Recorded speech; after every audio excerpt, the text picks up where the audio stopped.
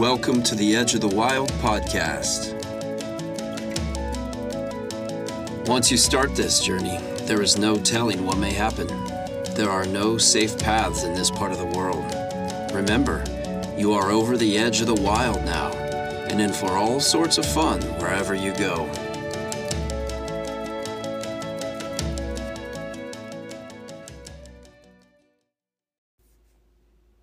There is no greater agony than bearing an untold story inside you. Maya Angelou.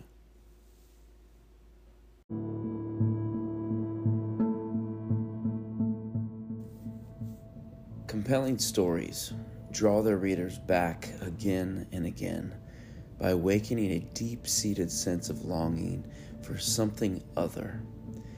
The stories themselves, as good as they might be, do not ultimately inspire a longing or a yearning for their form or content, but for what they reveal or point to beyond the pages. This awakened desire is for something else, seemingly beyond the horizon or just around the next corner. In large or small ways, these immersive narratives enable readers to make meaning of their own lives, peace with their own story, and gain a clearer purpose for the journey ahead. It is my intent to explore the role of myth and symbolism in art, illustrated in a single film, as a means for mission amongst those yearning for more in life than they've yet known. Like most children, I was captivated by the power of stories at a young age. It was the excitement of entering a time and place different from my own, and the sense of adventure these stories afforded a young boy growing up in a single-parent home in a small Midwestern American town. Like a sky lantern lifted by the winds, our inspired imagination takes flight and can carry us anywhere. Inspiration elevated my imagination, leading me to write and bind a book around the age of 10. It was called The Dragon's Egg, replete with narrative, illustrations, and a cover aged by baking it in lemon juice and burning the edges with matches. In my experience, while any work of art can take on varying levels of significance for its consumers, the motivation for those creating it frequently fits within three generalized areas, or a combination of them: catharsis, commentary, and comfort. Art as a cathartic exercise is the practice of processing experiences which evoke responses for which we have no better resources to express than creativity. Art as commentary is the act of casting some event or aspect of life in a different light to challenge current views of it or to instigate new behaviors because of it. Art which comforts is art that illustrates the good life, that promise of a potential future encapsulating all of our highest hopes and best dreams. It's this final category which often inspires desire, yearning, and longing. These experiences of longing often arise within us when we encounter the true, the good, and the beautiful, and are emblematic of the restlessness in the human soul. Author and former Oxford Don C.S. Lewis grapples with this notion of unsatisfied desires in many of his writings. In his work, The Weight of Glory, he attempts to capture this persistent yet elusive niggling that we often sense. The books or the music in which we thought the beauty was located will betray us if we trust to them. It was not in them. It only came through them, and what came through them was longing. These things, the beauty, the memory of our own past, are good images of what we really desire. They are not the thing itself. They are only the scent of a flower we have not found, the echo of a tune we have not heard, news from a country we have never yet visited. Of the many forms of art that generate a sense of longing within us, Lewis primarily points to myth and symbolism as being nearly seamless in their ability to transmit underlying societal truths. Could myths and symbolism also be evidence of broader communal longings? It may be that the meaningfulness of certain myths is proved by those that persist through the ages. While various elements of myths may change as they're told by a myriad of storytellers, the core elements which persist could provide a glimpse of the existential hunger in our shared human existence. The Bloomsbury Reader in the study of myth states, "Studied alive, myth, as we shall see, is not symbolic, but a direct expression of its subject matter. It is not an explanation in satisfaction of a scientific interest, but a narrative resurrection of a primeval reality, told in satisfaction of deep religious wants, moral cravings, social submissions, assertions, even practical requirements." This could be taken to mean that the function of myth is to simply answer questions within the human psyche which science and reason cannot adequately explain, suggesting myths are simple stories concocted to explain an aspect of human experience beyond our ability to ascertain with reason and intellect. What if myths are echoes of a reality we've forgotten or are unwilling to entertain as actually true? Pervasive and persistent myths and symbols may be metaphorical breadcrumbs on the wooded trail leading humanity to a home long forgotten. One such myth is that of King Arthur and the Knights of the Round Table. It's a myth of a warring king or chieftain in post-Roman Britain almost 1,500 years ago who fought for freedom against the invading Anglo-Saxons. While numerous writers have written about and expanded upon Arthurian legend, no single person known as King Arthur has been identified in the historical record. However, it has not lessened the significance of this particularly compelling myth.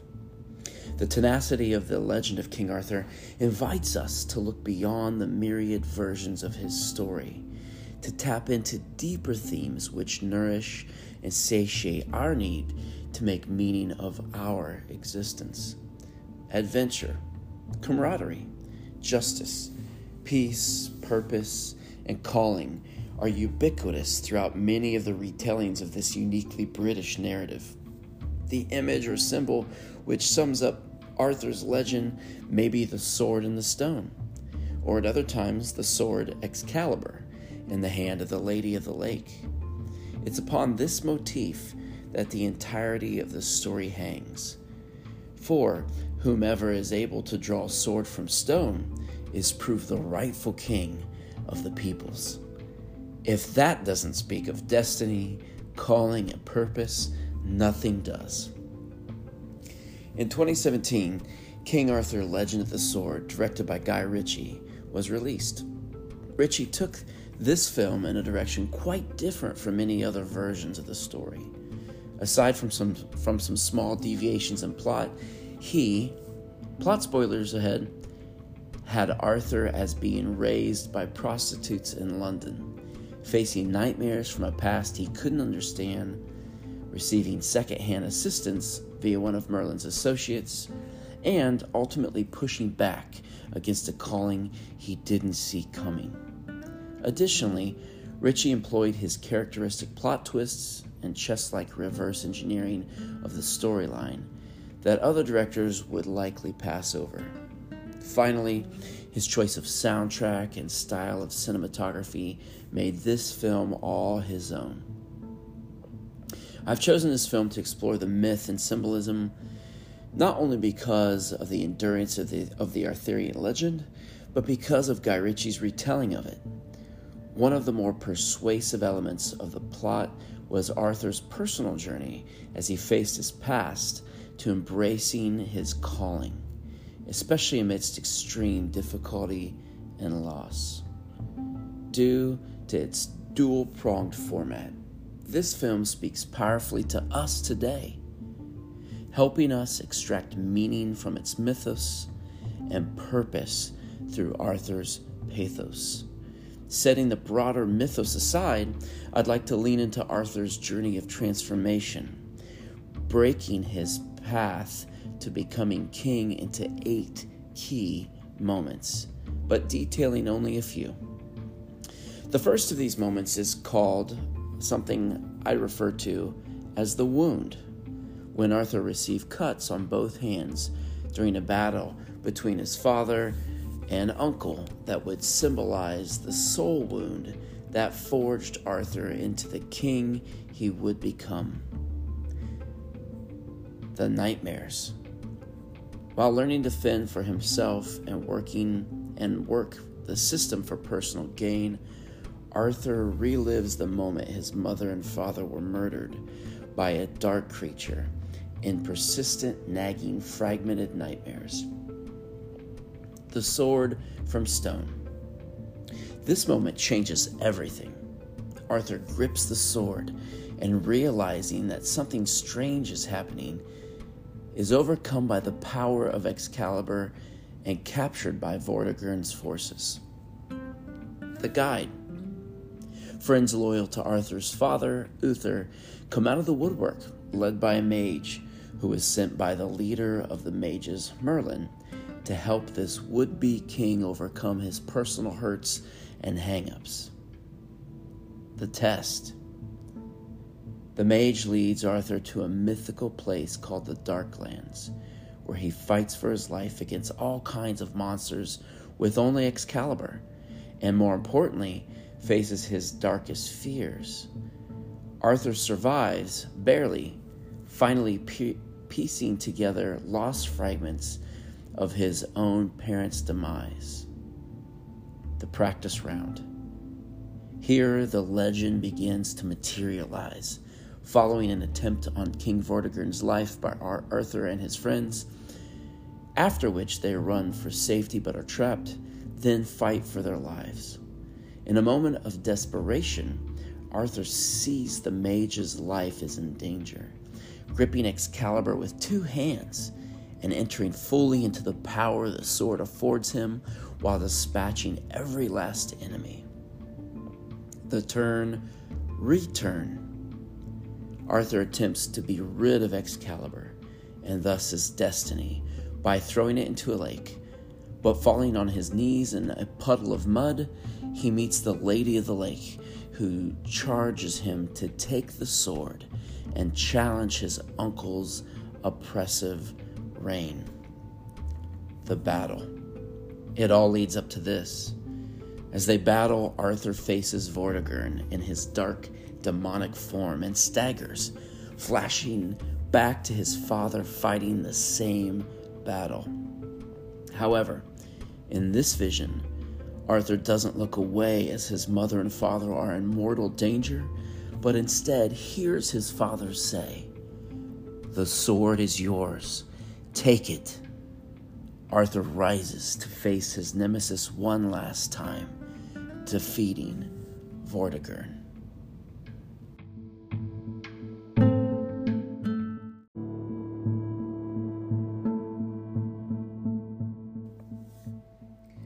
Now, we begin to note the resonance between Arthur's journey to fulfill his destiny and our journey to fulfill our own in the wound. Psychologist Dr. Dan Allender believes there is a wound which comes at some point early on in our personal lives, where everything that is good is shattered. He calls this the breaking of shalom. Each of us was designed for Eden, living in perfect relationship, a state of shalom with ourselves, each other, and God. But now, shalom has been shattered, and we are separated from Eden, living in a world marred by brokenness, disconnection, and trauma. Arthur experiences this shattering as a young boy, powerless to save either of his parents from certain doom, which haunts him in nightmares throughout the film. Before advancing into his destiny as king, Arthur must first go backwards into his past to face the moment where Shalom was shattered, accepting his loss and powerlessness to change it. The test comes during a sojourn into the Darklands, where Arthur relives every moment of his parents' death in vivid detail. It's only in acceptance, making peace with the pain, that he is able to advance, face the demonic creature, and mature into the calling he's been given to protect the people of his kingdom and establish justice in the land. This sequence of events calls to mind a phrase attributed to author and professor Joseph Campbell, epitomizing how necessary it is that Arthur follow his pain. The cave you fear to enter holds the treasure you seek. Identifying the source of our pain and woundedness allows it to be brought into the light, creating greater opportunities for healing and wholeness as we lean on the expert care of others. The final sequence of the film I'd like to highlight is the turn-return. In it, Arthur is now aware of his woundedness, but is learning to make peace with it, as well as the expectations of others regarding his destiny, which he is yet to accept and enter into. He reacts violently to the weight of the calling, throwing Excalibur into the lake to be rid of the burden of it. However, Arthur doesn't get far when he's arrested by the Lady of the Lake, who tells him to accept the sword and fulfill his calling, or others will suffer unbearable hardships.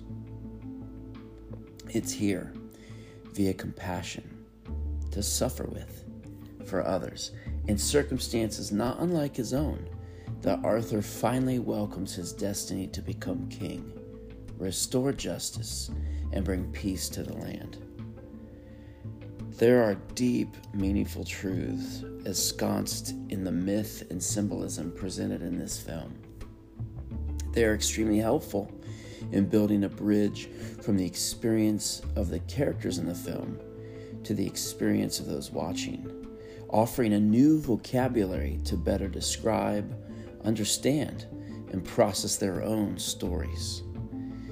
These are useful starting points in conversation with those who sense there's more in life, more to unpack, more to let go of, more to understand, and more to experience of the life Jesus offers.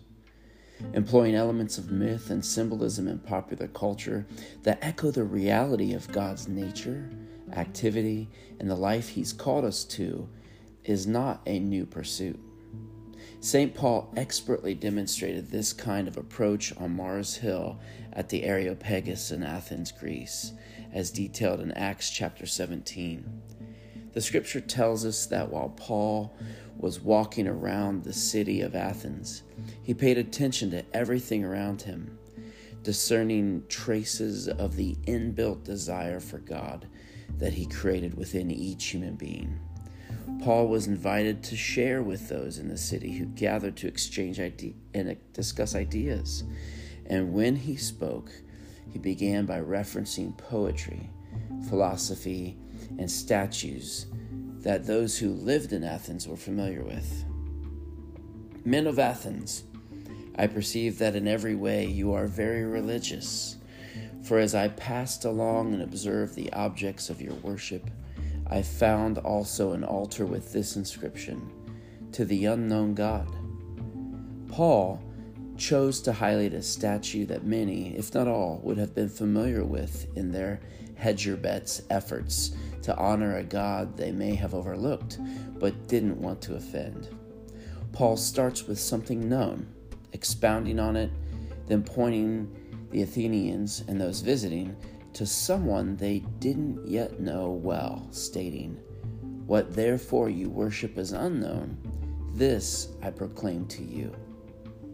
Unsurprisingly, myths and symbolism embedded in culture can serve as witness to the truth that we are made for relationship with our Father, whose love couldn't leave us under the burden of our mess. So his Son arrived to rescue, redeem, and send the Holy Spirit who leads, affirms, and empowers those who believe. The legend and myth of King Arthur, especially as seen in Ritchie's portrayal, points to a king who will arise to set right all that's wrong in the world, to punish those who have exploited others, to lift up the downtrodden and oppressed, and to restore goodness and peace to a weary kingdom. A brief study of the scriptures reveals that the promised Messiah would accomplish all of this, and so in the fullness of time he inaugurated his mission. However, for those who have yet to believe, myths and symbols from cultures around the world can be telltale hints that our world is not as it once was, or as it should be, nor yet as it one day will be, when the King of all creation arrives to fulfill his destiny to make all things new. Until then, our longing persists.